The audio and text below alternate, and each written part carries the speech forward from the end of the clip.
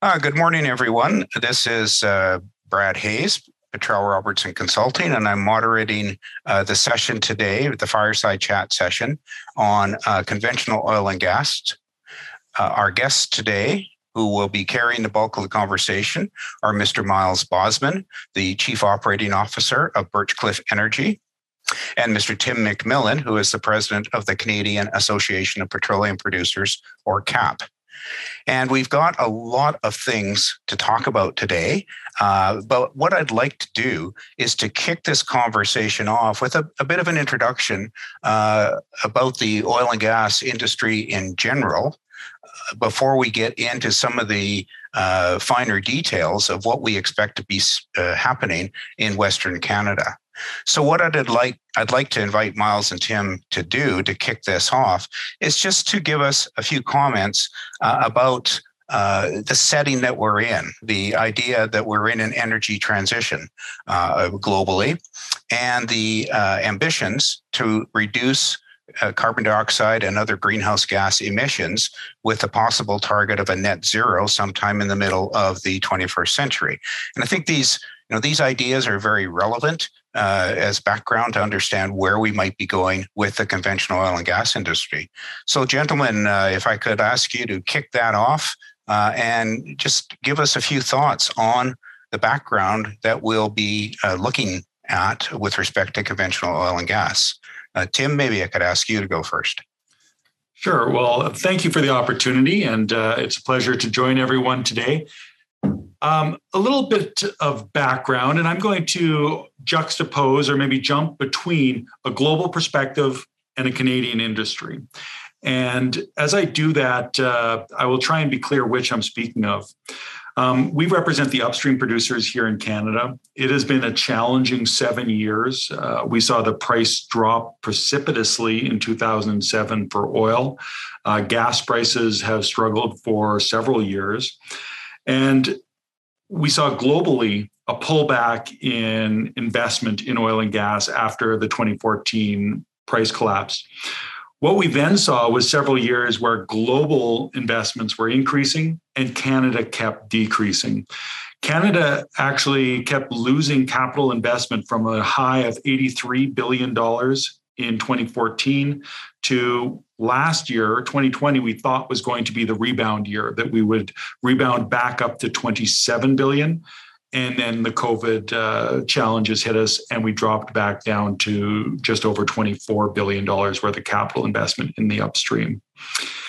Globally, there was a substantial pullback as well through the COVID period. We saw many of our companies very challenged with the financial crisis that accompanied the health crisis. We worked very hard on behalf of our members to work with governments to position the Canadian industry to be supportive as we came out of the health crisis and we're looking for recovery. I think that we actually were able to maintain a relatively stable and healthy industry where today companies are seeing prices that have rebounded back to well higher than pre-COVID levels for both for gas and slightly higher for oil. We see cash flows that are very healthy in our industry. We are seeing what is being called a disciplined growth from most companies. And maybe we can get into that a little bit more as we go forward. Just a quick reflection on the global demand has continued to grow rapidly over the last several decades. The COVID crisis actually was the first time we saw demand for oil decrease and gas as well. The International Energy Agency expects that demand for both oil and gas will get back to record levels within a year and will continue to grow out to the end of their forecast in 2040. And at the end of their forecast, that oil and gas will make up over half of all energy demand in the world. And that's where you had mentioned the transition narrative is often put forward by people that are talking about a transition off oil and gas, where the best prediction is that the globe is transitioning to a world where oil and gas make up over half of all energy demand. And the question, I think, for us in Canada is, how big of a role will Canada play in the global energy demand, or will we focus too much on domestic issues to play a meaningful role? So thank you for the opportunity. Great perspective. Thank you very much, Tim. And Myles, I know that you have some definite opinions in this area too. And I should have said energy transformation instead of energy transition in inviting you to speak, but I'll let you take that ball. Well, thank you very much, Brad. And I'd like to thank the CSPG for the invitation to be on this panel today. I think Tim hit on a lot of the key points that come to mind on this theme, but I am very concerned about the industry and in turn, all those that rely on the capital it generates. I think many of our leaders are forgetting about what our industry did for the GDP and the history of the quality of life that we currently enjoy. And we got some very important decisions coming up that can make it worse or better for our industry, and be looking for more optimism of where we're going. On the comment of the energy transition, or as Brad said, I like the word better, transformation. And just to explain that a little, the alarmists have trained us to think that transition is going from oil and gas or fossil fuels to some other forms of renewable or other new energies. As Tim mentioned, not only the IEA, but the EIA and many other respectable publications predict that energy demand is going to continue to grow. There's a lot of places in the world that have been deprived of energy for a long time, and it's their turn to have a higher quality of life and for them to have the opportunity to utilize energy to create that. The idea that we can transition off, I think, is unrealistic in any of those cases, looking out 2040 or 2050, which is where I prefer the transition of, we're doing a good job, especially in Canada, but we can do a much better job of producing and using oil and gas.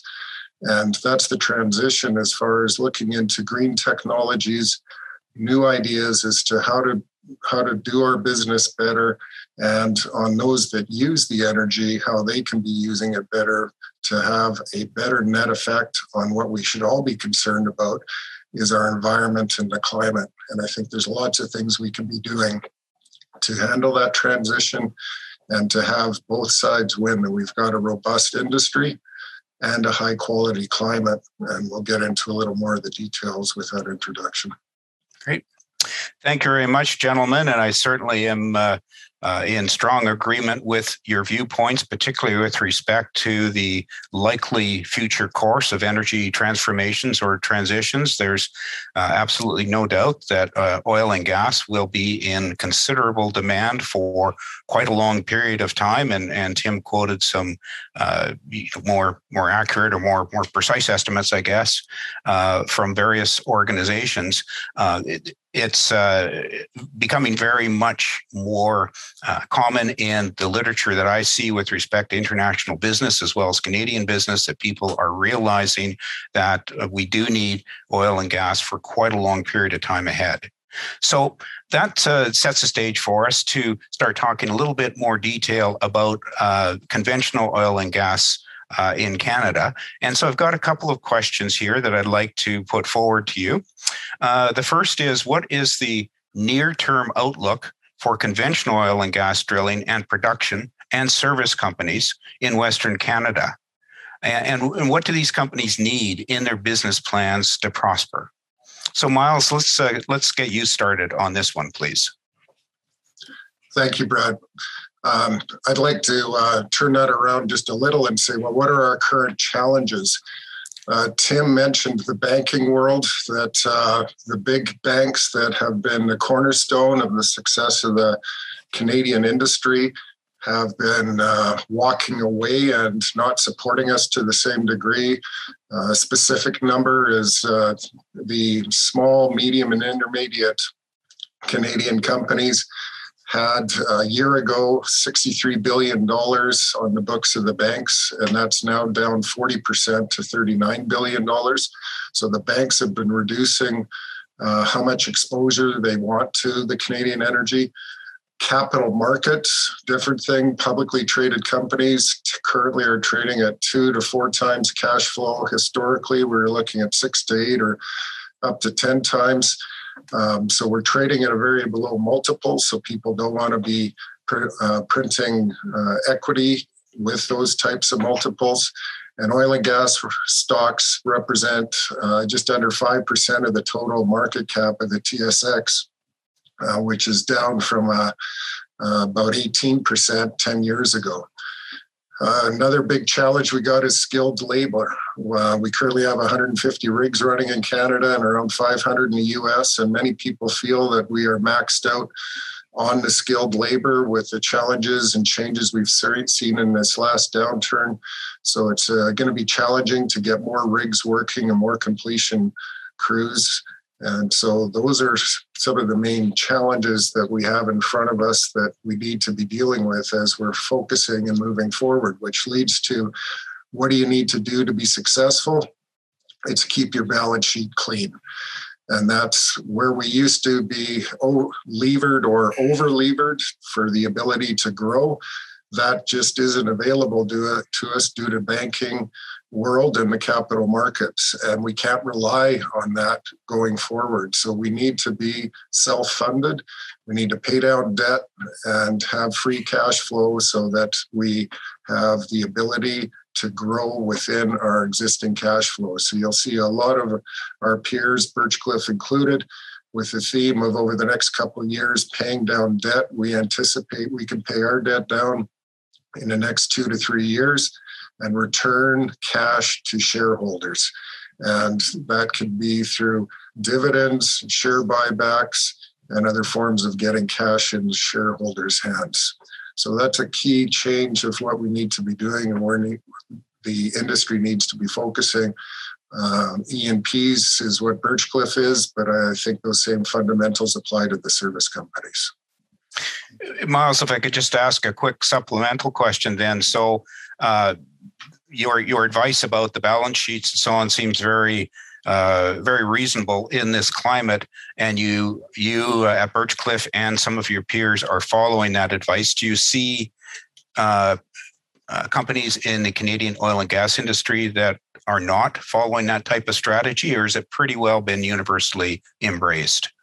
I think if you looked at the forecasts and the 1-year budgets and the 5-year plans that have been released publicly, that it's generally paid out debt, moderate growth. There's a few companies that are showing some more aggressive growth, but they're generally smaller companies that don't have a big impact on the bottom line. So see the net production out of Western Canada being relatively stagnant, and it's just available access to capital to do the growth that we're not seeing, and then not having the skilled labor and the equipment to ramp up production significantly. And I believe those same fundamentals apply to the U.S. as well. Well, that's certainly very interesting. And your comment about being maxed out for field staff at 150 rigs is a bit scary, considering that through much of our careers, we were looking more like 300 and 400 rigs operating in Western Canada. So Tim, a similar sort of question, but I think you've got perhaps some more global perspectives for us from the CAPP point of view. Yeah, absolutely. And I think, Myles laid out a pretty solid reflection that I'm just going to build a few pieces on. We put out a forecast for capital investment in Canada for 2021. I referenced earlier that we had last year's capital investment in the upstream at $24 billion. We think it's going to rise by a little over $3 billion this year to $27 billion. That is still way down from where it was in 2014. But to put in context, it is still the largest private sector investment into the Canadian economy. It's bigger than forestry, it's bigger than transport, it's bigger than really anything else. Adding $3 billion to the Canadian economy is impactful. And we are mid-year, and we think that it might be on the modest side a little bit. So at end of year, when we reconcile it, it might be a little higher than we even expected. To what are the successful companies doing today? I think Myles's comment about debt is something I'm hearing widely. Paying down debt is key. It's being, one, driven by the banking syndicates. Two, it gives just an incredibly strong platform for these companies to operate with some of the uncertainties around banking activists and some of those challenges. I think the successful companies are doing everything that you would expect a successful company should do. That constraints on labor are real. The best companies are the ones that are developing talent and are looking at medium and long term for their growth, because when labor gets scarce, it's those companies that are most successful.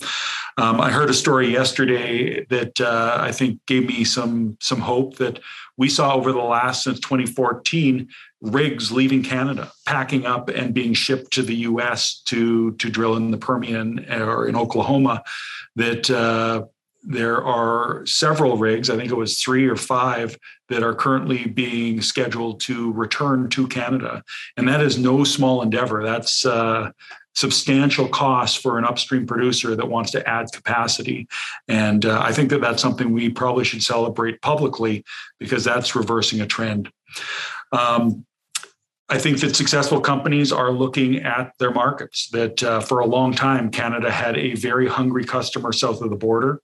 We still do, but they have become far more self-sufficient. And when we look at global trends, 60% of the growth over the next 2 decades is going to come from 2 countries, India and China. And Canada's capacity to connect to China is really as good as or better than all of the other major producers, with the coastline, shipping distances. We have 1 LNG facility under construction. At one point, we had 16 in development. Today, we have a far smaller number, but some of those projects are very focused. And I think the companies that are looking to connect with that growing market are one, doing a service to Canada, but are also positioning themselves for medium and long-term success. Great. Thank you for that, Tim. One topic I'd like to touch on just briefly is we hear a lot in the business press and just about everywhere actually about ESG standards for Canadian oil and gas. And can you fellows give us some perspective on how important you feel that high ESG standards are for our industry, and how do we stand in the global marketplace in terms of the reputation of Canadian oil and gas with respect to ESG standards? Myles, I'll go back to you on this one. Great, thank you, Brad. I get frustrated on this topic sometimes, is that I'm very proud of what we at Birchcliff have done over the years. I was one of the founders, and we've been at it 17 years. And 17 years ago, when we're making decisions, ESG was a key part of all the decisions that we make. And environmental, social, and governance, they are very important. And as an industry, we've done an excellent job. We've been leading the way with the world in clean technology and how to get it out of the ground cheaper. Methane venting would be one particular one that I think is underappreciated by a lot of people. That methane is way worse for the atmosphere than CO2 or a lot of other things that we talk about. And in Canada, we've had strict methane release restrictions. And the US, they have been very weak, and in the world, it's even weaker. That one of the worst things for the environment is releasing methane, and the world hasn't been doing much about it. Canada's been doing an excellent job. And this is where the challenge now is on a global stage to say, hey, where's your methane currently? And where are you going to go in the future? Well, Canada's been doing such a good job. For us to improve on it is a lot tougher than guys in the Bakken, for an example, have been flaring all the associated gas or most of it. And for them to tie it in now with gas prices being better, there's economics of it as well. They can come a long way in the improvements in the US on methane in particular. Globally, same thing. So there's a lot of key criteria from an ESG perspective that Canada's been leading the way, and we haven't been bragging about it. We haven't been showing off what we're doing. And a challenge of it is there's no global measuring survey or specifics that are well recognized throughout the industry that we can say, what is our global effect? We're a low intensity, environmentally friendly producer from all measures that are reasonable to measure.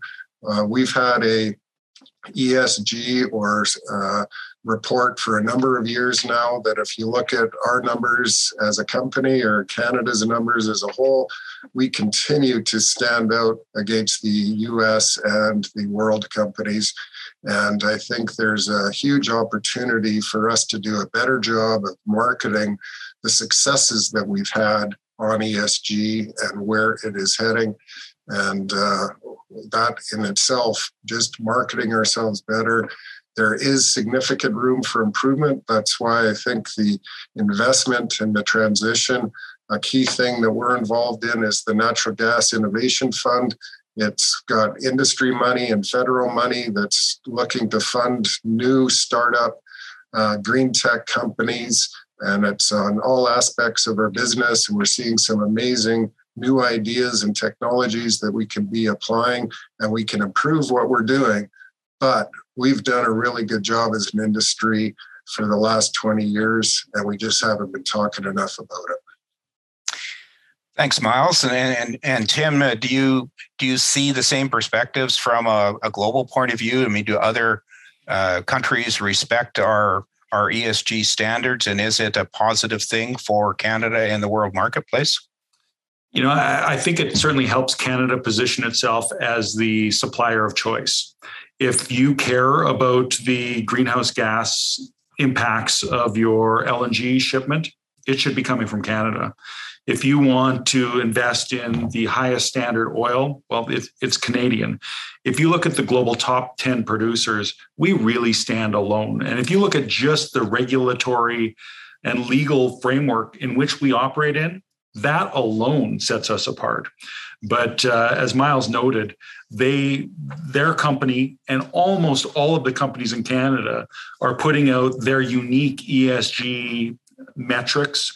The culture here in Canada of continuous improvement leaves us in a position where, regardless of what we did last year, we're going to try and find a way to do it with a smaller footprint, with less water, with less emissions next year. And we know that 5 years from now, we're going to build upon the successes of this year. It's good business.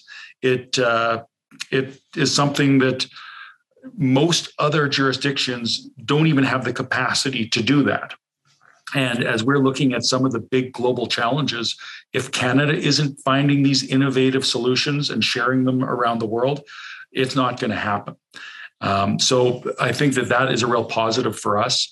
One of the challenges is that thus far, there has been very little premium paid, even by the European countries that are talking substantially about climate impacts. They will pay no more for a gigajoule of Canadian gas than they will for a Russian produced or a Saudi, Middle Eastern produced barrel or gigajoule. And I hope that changes. But regardless, Canada will continue to find ways in which we will improve upon our performance. And maybe just one story of comparison to build on the story or the comments Myles made. Back in the last few months of the Obama administration, they partnered with Canada to do a 45% reduction on methane. As Myles noted, methane is one of the largest contributors to greenhouse gas impacts.